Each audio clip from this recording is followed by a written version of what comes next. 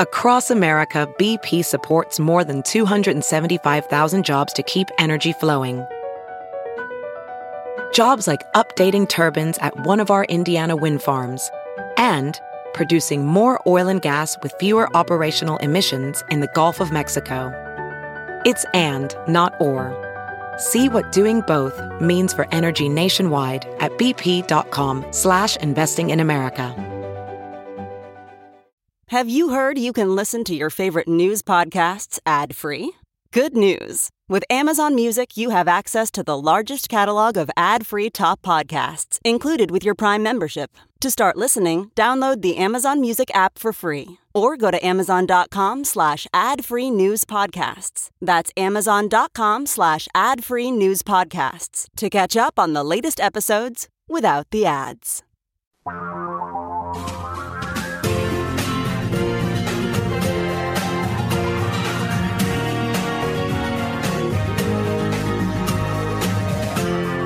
This is the Thom Hartmann Program. Well, it's just 2 weeks to Halloween or thereabouts, I think. Hey, greetings, my friends, patriots, lovers of democracy, truth, and justice, believers in peace, freedom, and the American way. Which reminds me of Superman. We're going to get to that in a minute.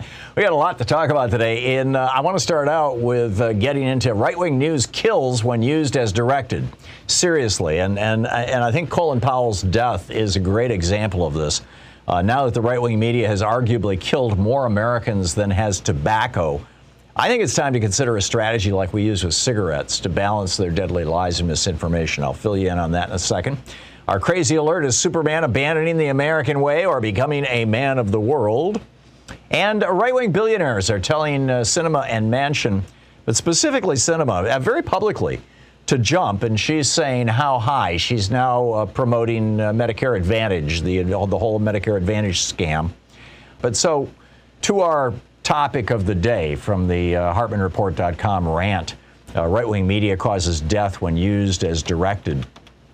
Usually on Sunday mornings, Louise and I go out of our way to watch Fareed Zakaria in particular, but we watched or half-watched, eating breakfast, sitting around talking, whatever, a couple of hours of TV news, and at least 3 times somebody wondered out loud. One of them was Alex Witt talking to Anthony Fauci on MSNBC. Why is it that these hospital workers, people who are actually watching people die, are refusing to get vaccinated? Why is it that 60 million Americans are refusing to get vaccinated? And everybody treats it like it's some kind of baffling question with no real easy answer. There is a really easy answer, and that is the right-wing media ecosystem dominated by Fox so-called news and social media and echoing, across 1,500 right-wing English language and a couple of hundred right-wing Spanish language radio stations across the country have decided that, people dying and being disabled is both profitable and politically advantageous for them. I mean, right up until January 20th, when Joe Biden became, who was inaugurated as president, it took over the White House. Well, actually, up until probably the first week of January, Republicans have been all over this. Oh, Donald Trump, he brought us the vaccine. Isn't he a wonderful guy? Yes, get out there, get vaccinated. It's a good thing. We put millions of dollars into that Moderna vaccine. It's a fine thing. You need to get vaccinated. Rupert Murdoch was first in line. He jumped the line, in fact. That kind of stuff. And then all of a sudden, as Joe Biden becomes president on January 20th, it's like, oh, my God, I don't want those vaccines. Don't give me no vaccine. Don't give me no mask mandate, no vaccine. Why? Because they figured that if they could keep the virus stirring, if they could keep the economy in trouble as a consequence of an ongoing pandemic, that would hurt the Democrats in the 2022 and 2024 elections. It's very straightforward. And they're not rebutting it. I mean, this is just very straightforward stuff. Death is their political strategy. And then, as if to put a punctuation point on it, the headline over a Raw story this morning was, Fox News host uses Colin Powell's death to launch anti-vax rant. Quote, fully vaccinated are dying of COVID. So just for, when your crazy brother-in-law texts you today or you see it on Facebook or whatever, Colin Powell had multiple myeloma, which is, I'm no medical expert here, but from what I've been reading in news reports, is basically cancer of the white blood cells, or cancer that involves the white blood cells, which is your immune system. So he had like cancer of the immune system. And number one, just the treatment for cancer, and you use chemo, kills your immune system. And number two, he had cancer of the immune system. Yes, he was fully vaccinated. Yes, he died of complications of COVID. When they say complications of, they typically mean they died of a heart attack or they died of a stroke, but it was because of some giant clot that was thrown off by the COVID. We don't know the details with Colin Powell, but I think that's a reasonable guess. But it doesn't mean that being fully vaxxed doesn't protect you.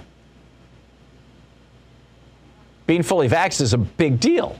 It does protect you, but it just doesn't protect everybody. In particular, it doesn't protect people like Colin Powell who are fighting cancer, particularly cancer of the immune system, which is why we need to get everyone vaxxed so that people like Colin Powell don't get infected. But, don't tell that to Fox so-called news. More than almost 750,000 Americans, I think it's 717,000 today, have died of COVID. And there's this amazing study, I believe I shared this with you Thursday or Friday of last week, that was published by the Journal of the American Medical Association, or one of the journals that they own. It's a subsidiary journal.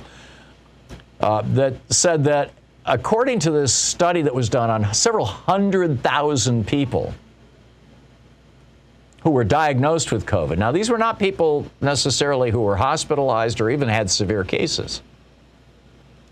Half of the 45 million Americans who've been diagnosed with COVID will probably suffer long-term consequences, according to the study. The main consequences being dementia, exhaustion, and damage to the heart and kidneys.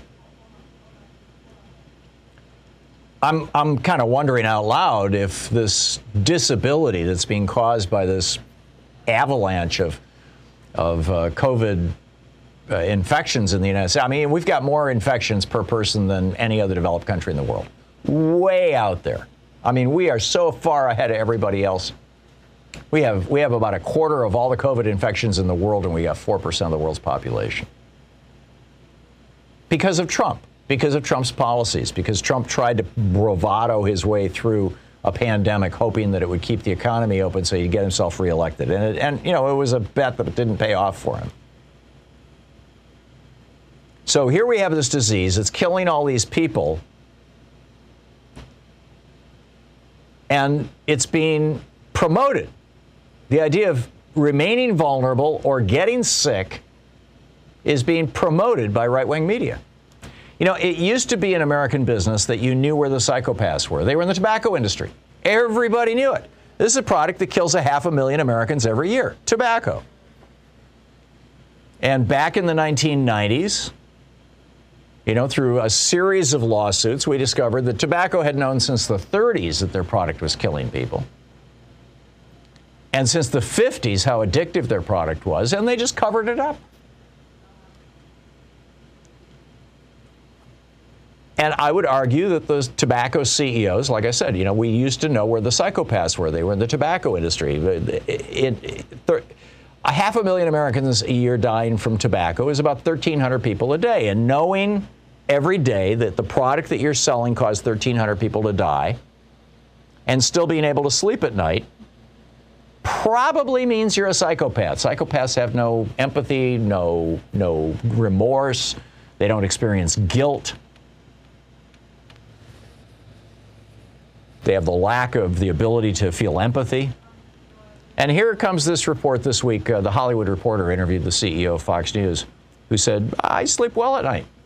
Right, just like the tobacco CEOs. Meanwhile, the people who are watching Fox and its imitators all across the various right-wing media are taking the implicit advice of Fox's primetime hosts and avoiding getting vaccinated. And guess what? They're getting sick and dying. This morning on NPR here in Oregon, here in Portland, there was a long report about how every blue county in Oregon has vaccination rates over 75% and very, very few deaths. And every red county in Oregon has lower vaccination rates, I forget the number, 44% sticks in my head, but don't quote me on that.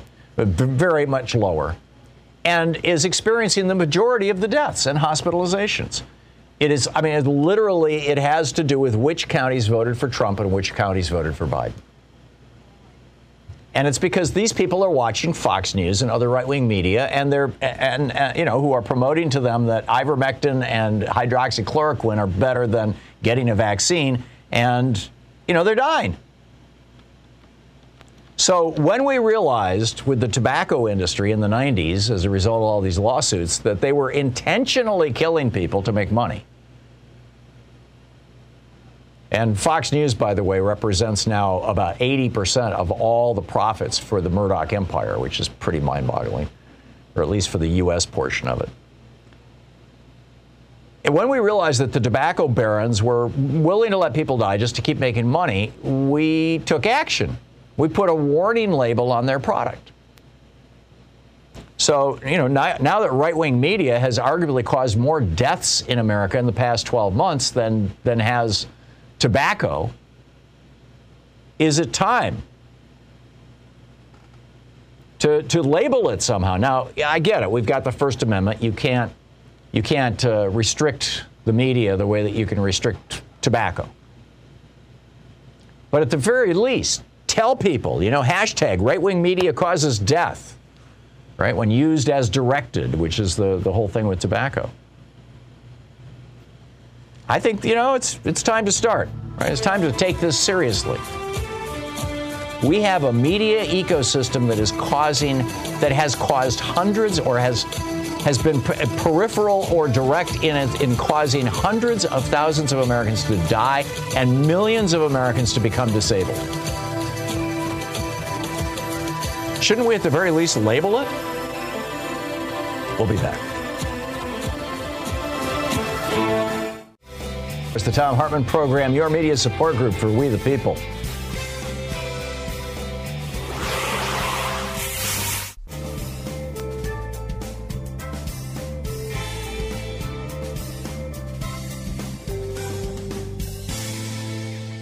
Bob in Desert Hot Springs, California. Hey, Bob, what's on your mind today? Hey, Tom, love your show. Thank you. You're welcome. There's an old saying, money is the root of all evil. No, it's the love of money is the biblical phrase, but yes. Okay, fair enough. Has there ever been a time in our history when money has not been involved in politics? Because it's literally killing us. Yeah. For the first 100 years or so, it was basically wealthy white men who were voting and who were running the political system. And to this day, it's, the majority of voters are wealthy white men and the majority of politicians. And, you've got reds. I mean, Texas hasn't been a majority white state for almost 20 years now. 2024 will be the first election in which the babies who were born who are not majority white will be voters in Texas. And yet the entire power structure of Texas is almost entirely white and male. So, no, I don't think there's ever been a time, but that doesn't mean that we shouldn't do something about it. And I would add, Bob, it's much worse now. We have tried to do things about this over and over and over again throughout our history, from antitrust laws to anti-money and politics laws. The peak of this was 1974 and 1975 when Congress, in the wake of the Nixon bribery scandals and the Agnew bribery scandals, passed just literally, dozens of pieces of legislation that sought to control money in politics and even funded national politics, fully funded national political campaigns. Jimmy Carter was the one and only guy to ever run for president on publicly funded, campaign funds and win. Right. And but the Supreme Court blew it up. So here we are. Bob, I got to move along, but thanks. It's a great question. Thank you. Holly in Santa Barbara. Hey, Holly, what's on your mind? I don't want to distract from your talking about health, but I was so your program on Thursday with Sarah Kendzior of Gaslight Nation about Merrick Garland. I hope that you will follow up on that in the coming weeks about the Department of Justice. Yeah, this is something that President Biden needs to do something about. It's something that is not subject to the will of the people. No, I understand, but I want you to talk more about it in the coming weeks. We don't have the Supreme Court. We don't have, because of Manchin and Sinema, we can't do anything that we want to in government. And now that we hear that the Department of Justice is compromised. Yeah. So please just talk about it more in the future. And of course, I'm glad you keep talking about our health system. It is fundamental. Thank you. Yeah. Okay. Thank you, Holly. Will do. The Sinema Manchin train is rolling on. And I really think that we need to call their bluff. I really think it's time to call their bluff. And I just tweeted about this, but I think it's time. Let's stick around. I got a crazy alert for you.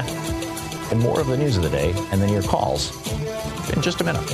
We'll be back in 60 seconds.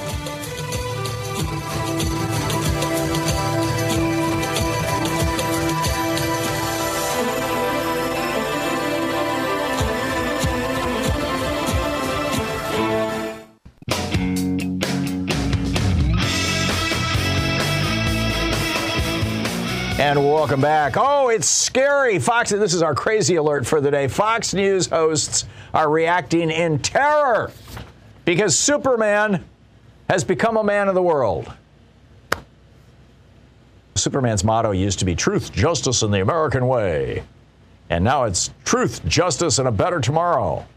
Now, why would they do that? Because they want to sell their movies. This is for the movie, not for the American TV show or the American comic book, because they want their movies to be viewed in countries other than the United States as well. This is not rocket science. This doesn't even take a high school education to figure out. But it has totally befuddled the people over at Fox News. On Fox News, Fox and Friends, they just melted down. The co-host, Rachel Campos Duffy, she says, I think these corporations are looking at, the future, which are our children. And they know that so many of them aren't being taught to love America. Oh, that's what it is. This is part of that grand conspiracy, along with the war on Christmas, by corporations in America and liberals to convince children that America is a terrible country, along with critical race theory, right? No, America's not a terrible country. America's pretty good. We're kind of screwed up in some ways, but, we've done a lot of good throughout history. We've done a lot of bad throughout history. We just need to acknowledge it and get on with making the country better. But no, that doesn't work in Fox world. That doesn't work in right-wing media world. Right-wing media world, it's bow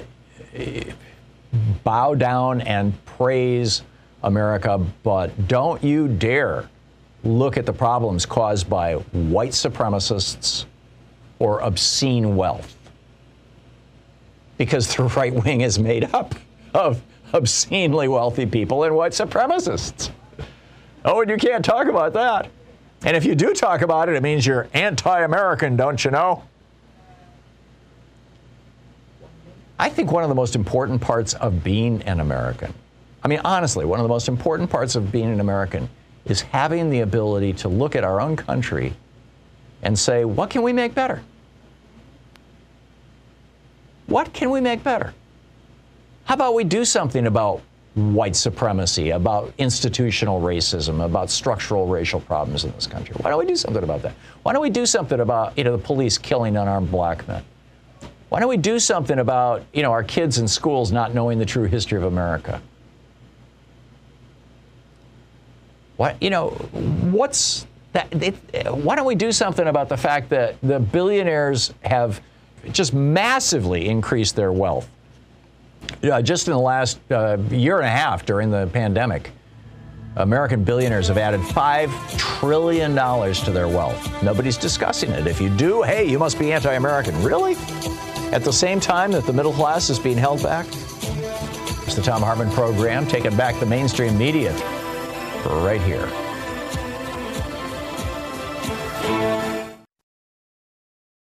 Quick math, the less your business spends on operations, on multiple systems, on delivering your product or service, the more margin you have and the more money you keep. NetSuite is the #1 cloud financial system, bringing accounting, financial management, inventory, HR into one platform and one source of truth. With NetSuite, you reduce IT costs because NetSuite lives in the cloud with no hardware required, accessible from anywhere. You cut the cost of maintaining multiple systems because you've got one unified business management suite. You improve efficiency by bringing all your major business processes into one platform, slashing manual tasks and errors. Over 37,000 companies have already made the move. So do the math. See how you'll profit with NetSuite.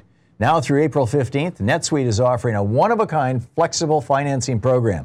Just head over to netsuite.com/Hartman with 2 N's. netsuite.com/Hartman. That's netsuite.com/Hartman.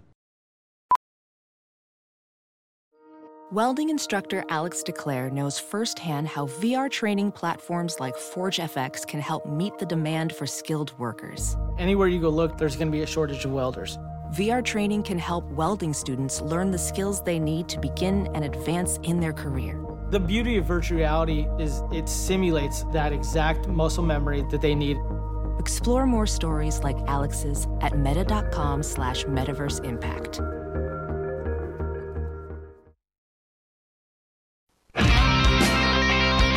Thom Hartmann here with you, and let's see. Oh, somebody disagrees with me. David in Barstow, California. What do you disagree about?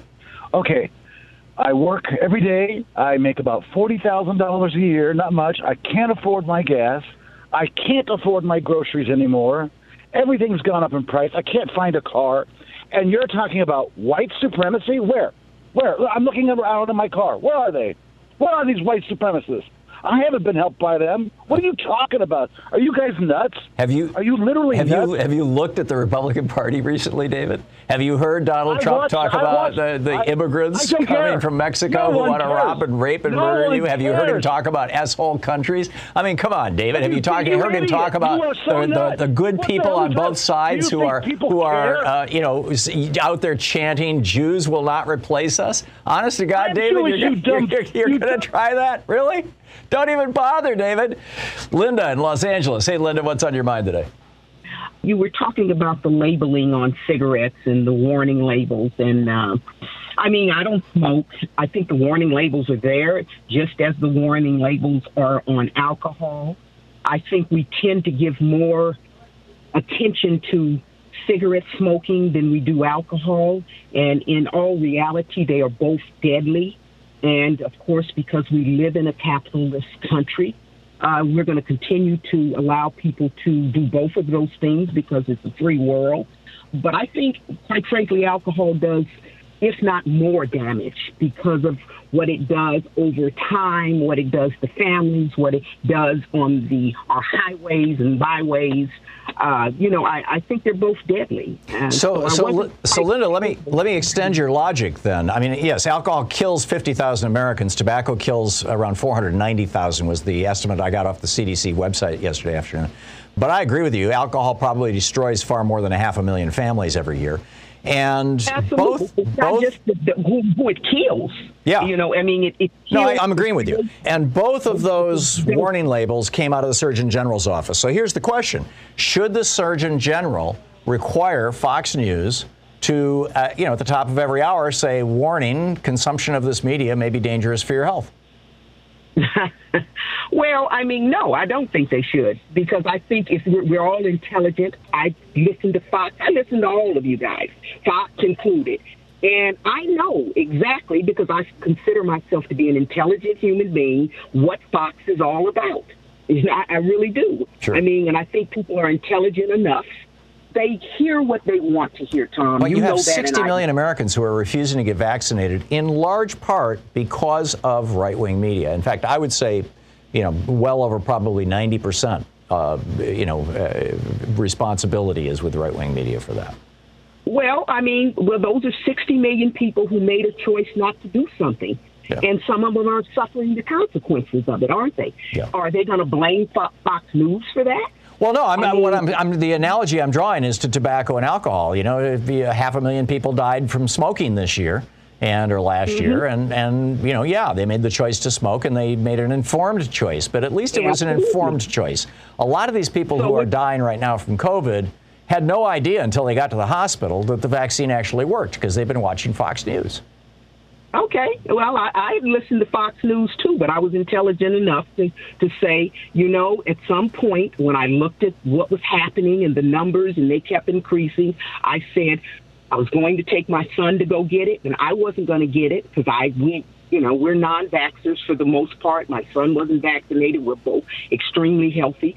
But this was a decision to do it because of what was going on in general. But as you're saying turning on Fox News is just like picking up a cigarette.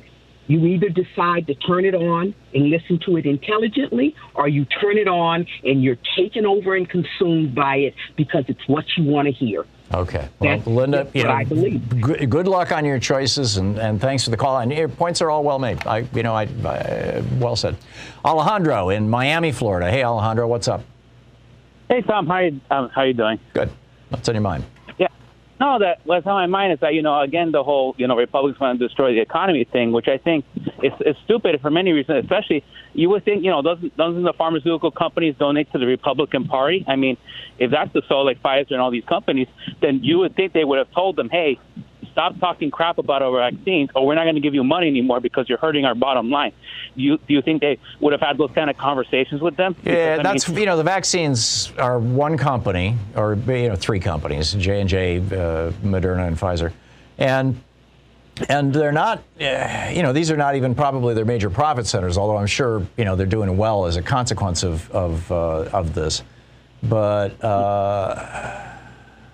I don't think this is about the money, and I don't think that the companies are going to go back to the Republicans or to Fox News or whatever and say, you need to be supporting us because we're supporting you. I think you're overthinking it, Alejandro, respectfully. Okay, well, that's fine. But what about also the Chamber of Commerce and all the other business seem to want to go back to normal? They're not against the vaccine mandates, from what I understand. So again, wouldn't those business communities be like, hey, stop with the nonsense. We want to go back to normal, and your rhetoric is getting in the way of that. That is the conflict. That is the debate that's going on the right now, and within the Republican Party, and it's going to be real interesting to see how this all turns out, because it is becoming more and more and more impossible to ignore the fact that, like I said this morning on Oregon Public Broadcasting, they did a local, a statewide report on how counties that voted for Donald Trump are having really, really high death and disability rates, and counties that voted for Joe Biden are generally very healthy and getting back to normal here in Oregon. And that is mirrored nationwide. And at some point, businesses, they want to get back to business. They want to get back to making money. They're not totally in with the whole Republican thing of, keep the economy in the ICU along with, all these people so that Democrats don't get reelected. So it's a conflict for them. Alejandro, thanks for the call. Michael in Bronx, New York. Hey, Michael, what's up? Hi, Tom. First, let me address to David when he asked where the white supremacists. May I remind you, buddy, that there are 3 white supremacists down in Georgia getting ready to face trial for killing an unarmed black jogger, if you remember that. Yeah. So in fact, the jury selection in the Ahmaud Arbery case starts today. Right, exactly. Now, I was so shocked to hear of the passing of Colin Powell, and went right back to what I kept saying and what other people kept saying, that Donald Trump needs to be criminally prosecuted for the many deaths of COVID because of his ongoing lies, his ongoing cover-ups, kept saying it's a Democratic hoax, which was not. And if people don't believe that, then you think back to the Ebola crisis, and that happened under then President Barack Obama. Obama put together a pandemic commission and kept that crisis from going way out of control. We pretty much defeated Ebola. And you'll recall the Republicans were all over Obama criticizing him for that, particularly when that nurse was exposed to it. And, oh, my God, Obama's endangering the health of America. And all this kind of, it was nuts the way they responded to it. It was. And the loss of life, if not, how should I say this? If it wasn't any loss of life, it was just very minimal compared to the thousands of lives lost at COVID because of Trump wanting to fool around with politics, fool around with the people's lives, and kept engaging in criminal conduct, inciting violence to those that question him.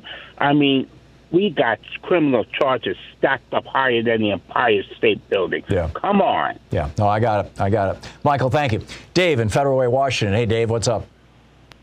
Hey, not too much, Tom. Look, I listened to a couple of right-wing pundits over the weekend, Barry Weiss and also Seth Rogen, and they said something. Barry Weiss is more of a professional troll than a right-wing pundit, but anyhow, back to you. Well, no, I mean, in Barry Weiss's case, she said what you brought up last week. She literally said, she was talking about the third rail, right? That there's third rail that is keeping honest debate. The problem is the debate is not honest. They are not bringing up valid counterpoints, okay? I agree. And she literally said these institutions with all these liberals are a collection of individuals. All right. And you were Margaret Thatcher revisited. Yes, I got it. And also Seth Rogen, he told Sanjay Gupta that, maybe it would be better to get the vaccine, which, he like I said, they say it's a therapeutic, and then go hang around, quote unquote, dirty people. This is what I'm saying. It all is reminiscent of the T4 project in Nazi Germany. I know, and I don't blame you. I know the Nazi thing is sometimes counterproductive, but that's what the T4 project did. They convinced people that these pro-government Nazi scientists know they have evidence that Jewish people are half rodent and stuff like this. And it sounds ridiculous, but you can't really, it is hard to not be influenced by stuff like that. Yeah. No, I get it, Dave. And Trump's rhetoric, back to our white supremacist friend, Trump's rhetoric was basically, these people are not human, right? Vermin. They are not human. And, that's the beginning of a very, very dark road to travel down. You're listening to Thom Hartmann. Visit ThomHartmann.com for audio and video archives. Speaking the truth, the multinational corporations and Kyrsten Sinema would really rather you didn't know.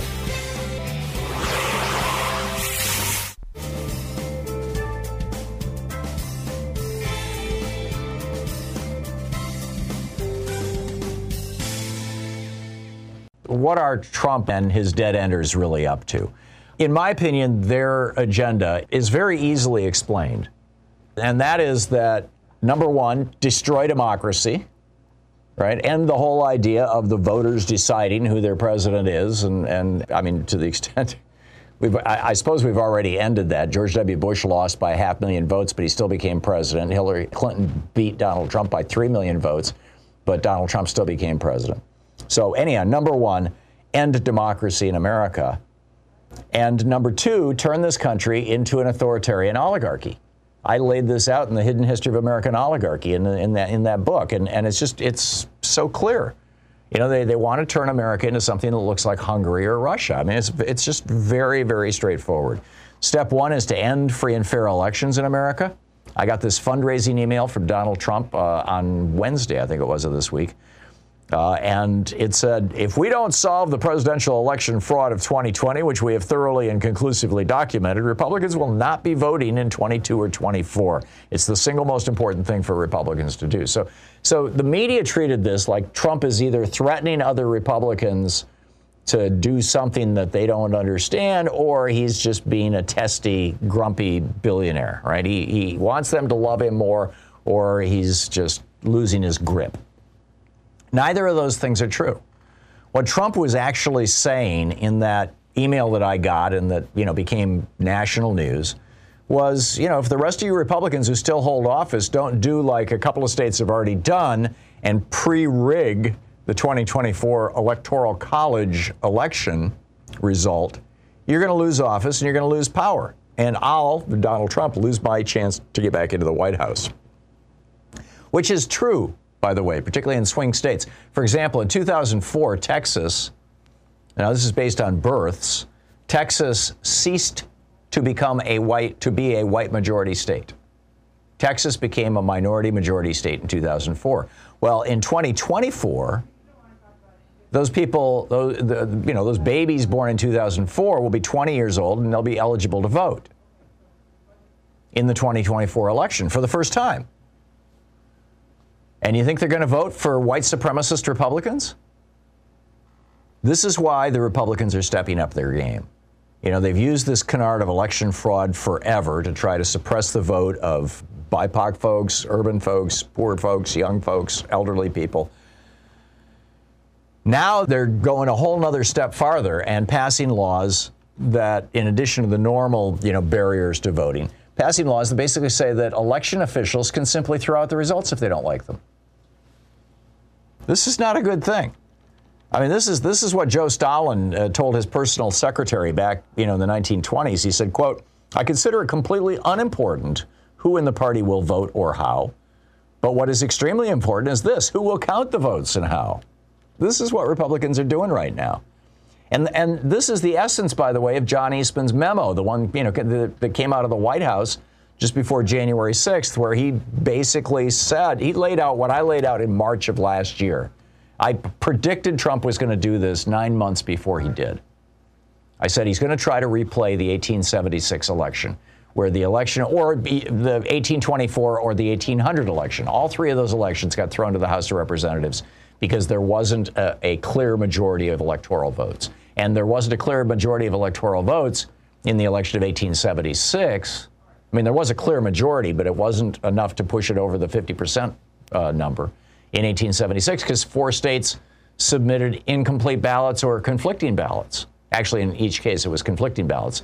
Oregon and 3 southern states, submitted ballots both for Tilden and for Hayes. And that's, I wrote about this. I talked about this on the air. And sure enough, it's exactly what Trump tried to do. And now they're going to try and do it again in 2024, whether it's for Trump or some other Republican. They're setting this up in the states all across the United States. And they're being supported now by right-wing billionaires and big corporations. One of the better documentarians of this is Judd Legum over at popular.info, where he's been, bullet pointing in his stories about crazy Republican positions, which corporations are supporting these Republicans. And it's a whole pile of them. It's just like Fritz Tyson, who wrote the book, I Paid Hitler. You don't need democracy to make money. In fact, the country that has produced the most billionaires in the last 20 years is China. China is not a democracy. So these guys are like, we don't care about democracy. We just want to stay billionaires. And now you've got in Montana, the Republicans in the Montana legislature passed Senate Bill 319, which says a political committee may not direct, coordinate, manage, or conduct any voter identification efforts, voter registration drives, signature collection efforts, ballot collection efforts, or voter turnout efforts for federal, state, or local or school elections inside, basically, on a college campus. The classrooms, obviously, you can't do electioneering in the classroom, so they say you can't do it inside a residence hall, a dining facility, or athletic facility. Really, it's against the law now to campaign on a college campus in Montana? And Georgia, Arkansas, Kansas, Arizona, Texas, and Florida are all considering similar legislation right now. In Georgia, they're actually removing election officials. The New York Times reported across Georgia, many members of at least 10 county election boards have been removed, had their positions eliminated, or are likely to be kicked off through local ordinances or new laws passed by the state legislature. At least 5 are people of color. Most are Democrats. Surprise, surprise. 19 Republican-controlled states have passed 30 pieces of legislation to make it harder for Social Security-age people to vote, college-age people to vote, and BIPOC folks to vote. And in many of those states, politicians who are now in charge of elections can just refuse to certify the election if they don't like it. And as I said, what are they trying to do? They're trying to replace democracy in this republic with an authoritarian oligarchy, with a strongman oligarchy along the lines of Hungary or Russia.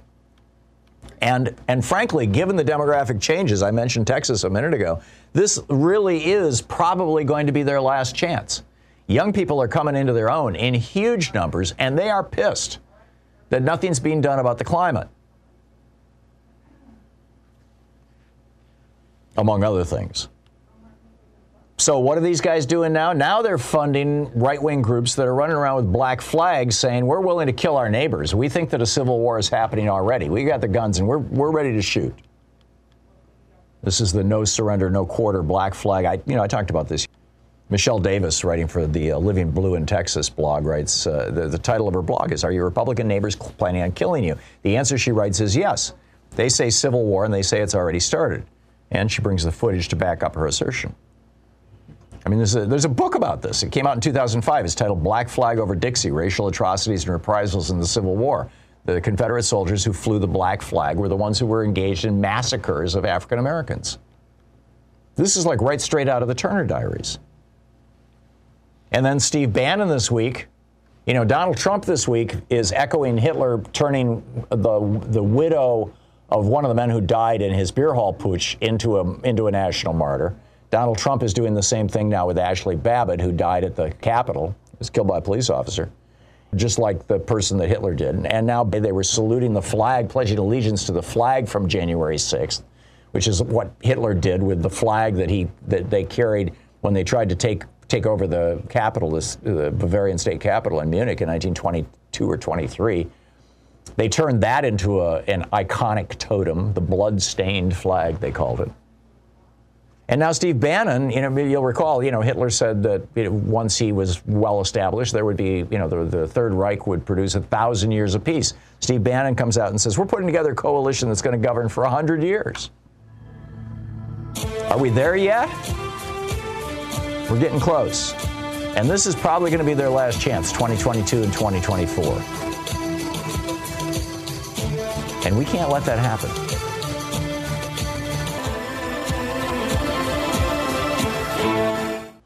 Jerry in San Francisco, what's on your mind? Hey, Tom. My modest proposal for the Democrats is to just focus very specifically, like Stacey Abrams did in Georgia, on Mariposa County, Wayne County, which includes Detroit, Milwaukee, Atlanta, and Philadelphia. Well, these are all cities and swing states with large black populations, and they are all the focus of the Trump so-called audit efforts, because what they're trying to do is they're trying to suppress the vote, the largely black vote, in those counties. And if they can do that, those swing states cease to be swing states, they become red states. Right. And if whoever it is, if it's Biden, whoever carries those 5, then no matter what they do in other states, the Democrats still win. Right. And I think we have very little time to challenge those voter restrictions and just the out-and-out harassment and so forth. It is very scary. I mean, Mariposa County doesn't even have voting machines after the crazy group that took the voting machines all summer long. Yeah. Voting officials said in Arizona they're not coming back. They've been threatened too much. Yeah. One woman actually was threatened and found out who was threatening her. The FBI has been on it for 5 months, and she can't get any kind of resolution. As far as she knows, they didn't do anything. Yeah. Then you can lay that at the feet of Merrick Garland, which takes us back to our conversation with Sarah Kendzior. Yeah, it was really good. And by the way, I just want to say for everybody to check out TomHartman.com. I think it was Thursday or Wednesday that you had the conceptual frameworks of how fascism came through and so forth. It was really, really you mean good. HartmanReport.com. Yeah. I'm sorry, HartmanReport.com. Which is a daily newsletter that comes into your email box for free. There's no ads in it or anything. Yeah. Well, thank you, Jerry. Thank you very much. We put a lot of work into those things. And in fact, this morning, today's piece, I finished up the first draft last night. We went to bed. We got up this morning, and I struggled with it for an hour trying to pare it down. It's still a little too, bloated, I think, but, trying to get it just right. And so it got published a little later than normal. But that's what Louise and I are doing now every day.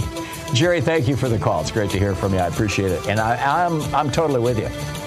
These individual counties, it's not even the states. It's these counties that are mostly big city counties that have large black populations. This is what the Republicans are trying to destroy.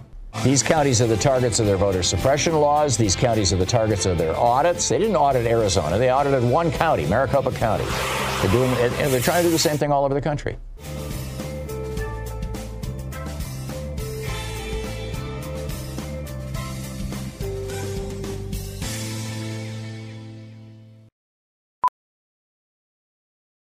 Professional welder Shayna Ford used VR training developed by ForgeFX to hone her skills as a welder. The more time that you spend practicing it, that's what separates a good welder from a great welder. VR training can help students like Shayna repeatedly practice specific skills. Virtual reality definitely helps because the more muscle memory that you have, the smoother your weld is.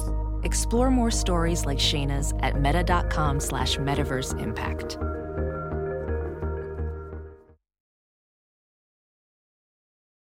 As you write your life story, you're far from finished. Are you looking to close the book on your job? Maybe turn a page in your career? Be continued at the Georgetown University School of Continuing Studies. Our professional master's degrees and certificates are designed to meet you where you are and take you where you want to go. At Georgetown SCS, the learning never stops, and neither do you. Write your next chapter. Be continued at scs.georgetown.edu/podcast.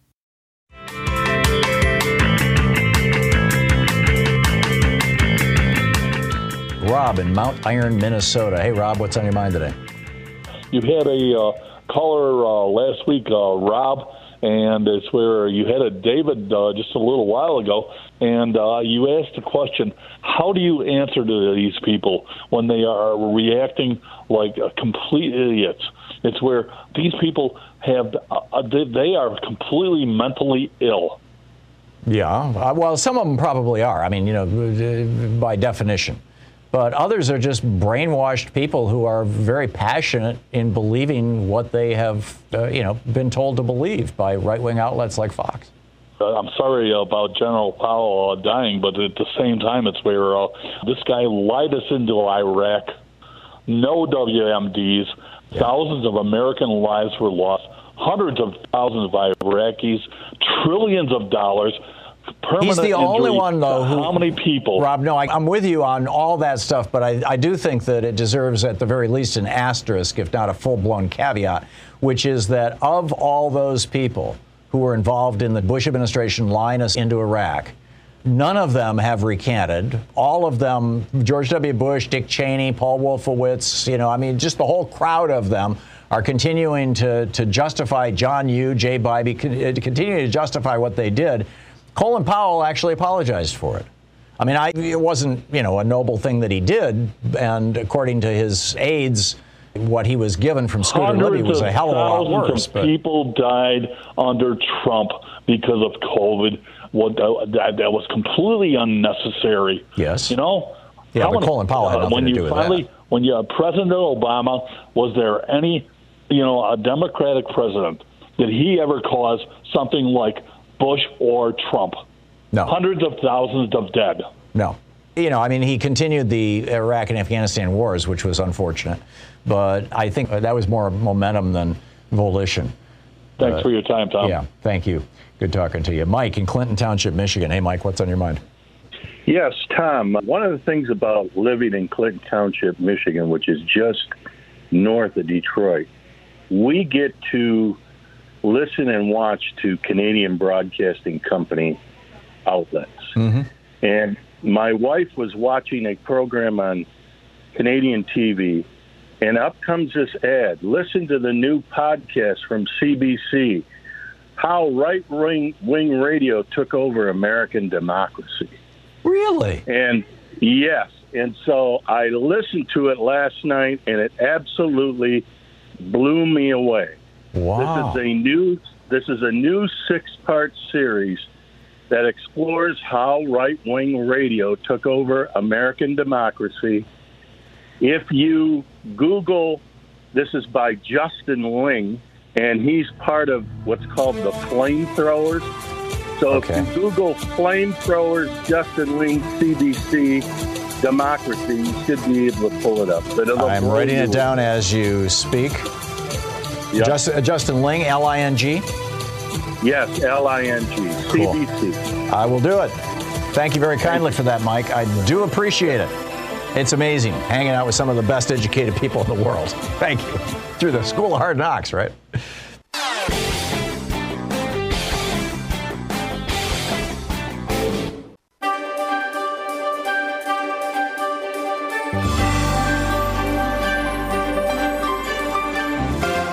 reading from Juan Cole's book, Muhammad, Prophet of Peace Amid the Clash of Empires. This is from the preface. The New World religion of Islam arose against the backdrop of a 7th century Game of Thrones between the Russian Empire and the Sasanian Empire of Iran that was fought with unparalleled savagery for nearly 3 decades.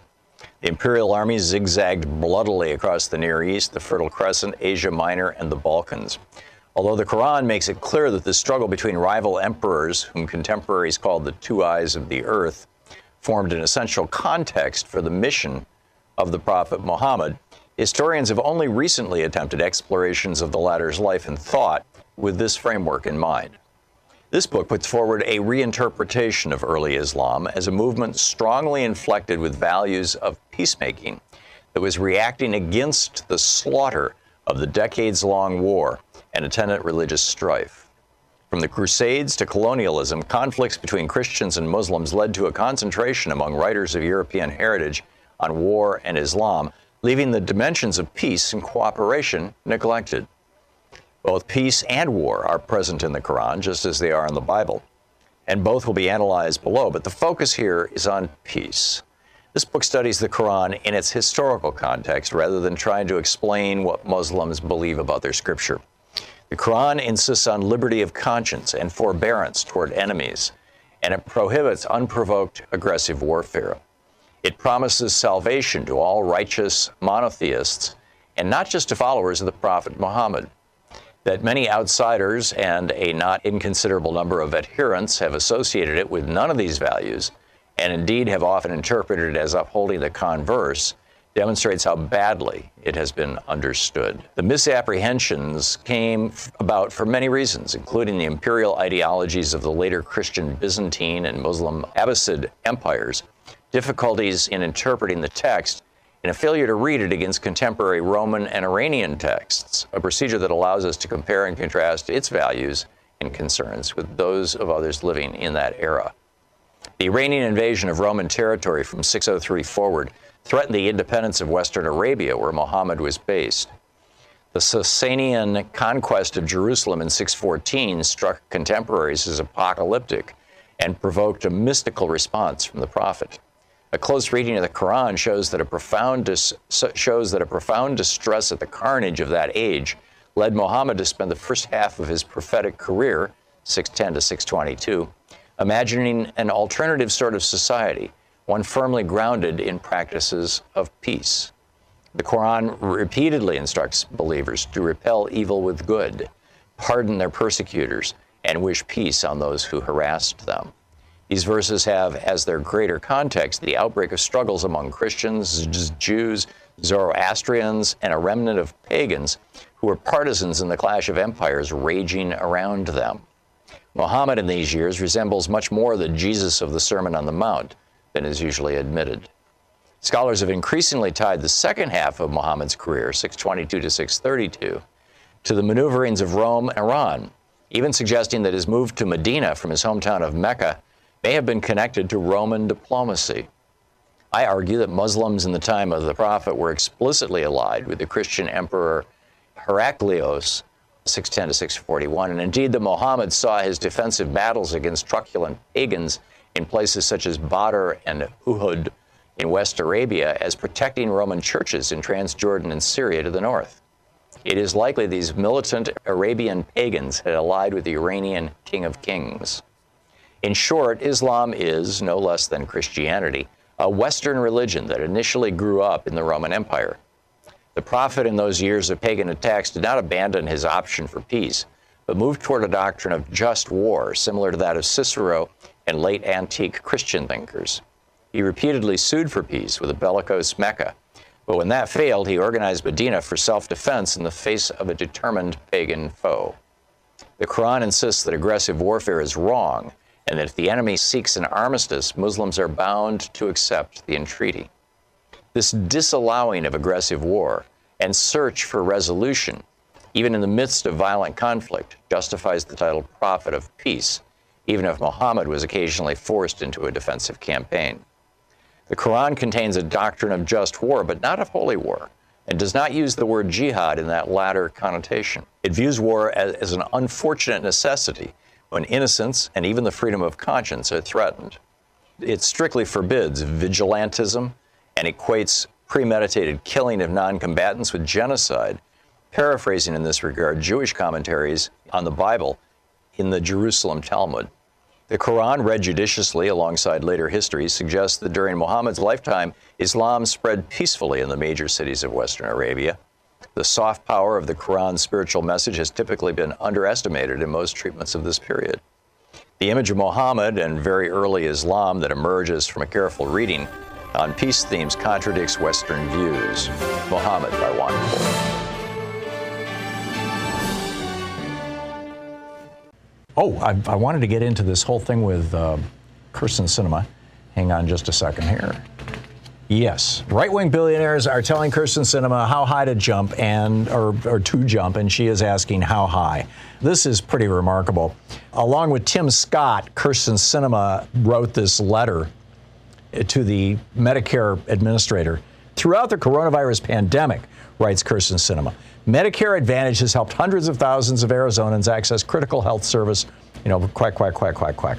In other words, the headline is Sinema and bipartisan group of colleagues commit to protecting and strengthening Medicare Advantage for Arizona seniors. As you know, I think a Medicare Advantage is a scam, but she and Tim Scott are all in on this. And so Mary Beth Donahue, the president and CEO of the Better Medicare Alliance, which is the industry trade group that is like, hey, let's privatize Medicare and make more money off it, says, on behalf of the more than 628,000 Arizonans who entrust their care to Medicare Advantage, we extend our deepest gratitude to Senator Sinema for leading this bipartisan letter.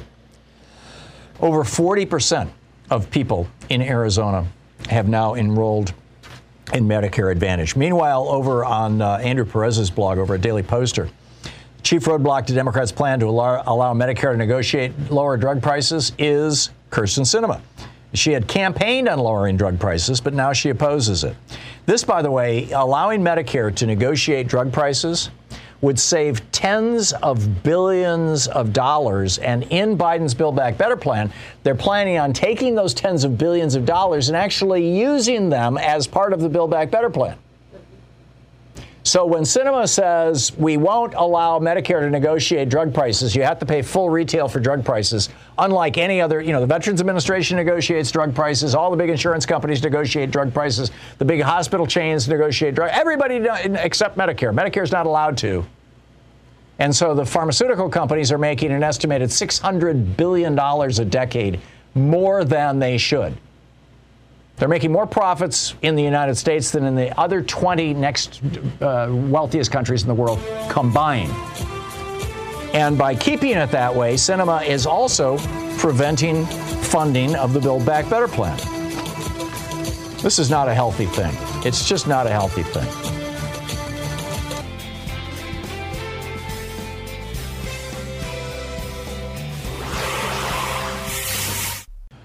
Oh, my. Let's see here. Sylvia in Seattle. Hey, Sylvia, what's on your mind today? Well, I'm a retired teacher with a health care plan in Washington, and I just found out that the board that manages our teachers' health care 2 years ago accepted a bid from United Healthcare to offer Medicare Advantage. And now I get a notice they are going to provide a webinar to all teachers, sponsored, I think, by Medicare Advantage people, to tell you how much mouthwatering savings you're going to get. Oh, yeah, you wonder who's getting spiffed by the insurance companies. Well, I wrote a letter to all the board members and pointing out that it didn't seem fair that the megaphone of the whole state of Washington can advertise this, and then somebody like me who represents the kind of thinking I've heard on your program, I don't have their mailing list. I can't get in touch with these people. I have a question about how much money per person does Medicare Advantage get for everybody they sign up? It depends on what's called the risk score. So what they do is they will send a nurse to your home, for example, to check you out. They will look for ways to make it seem like you're sicker than you are, and then they get a higher reimbursement. Medicare Advantage is not fee for services. And that's why it's such an insanely profitable thing for these companies.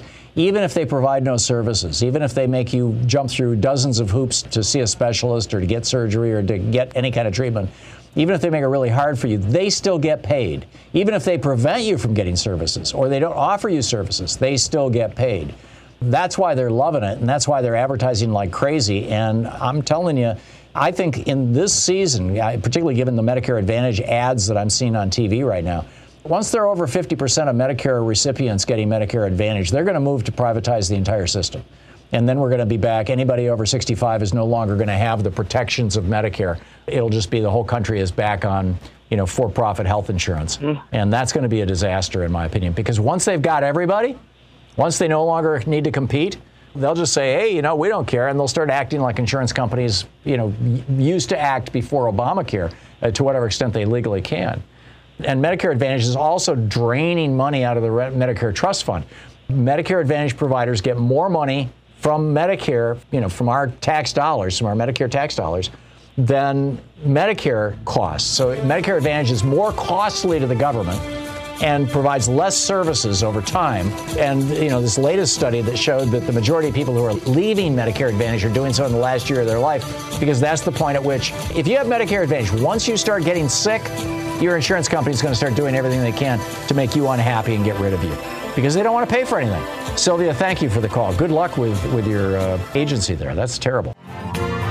You've been listening to Thom Hartmann. For audio and video archives, visit thomhartmann.com.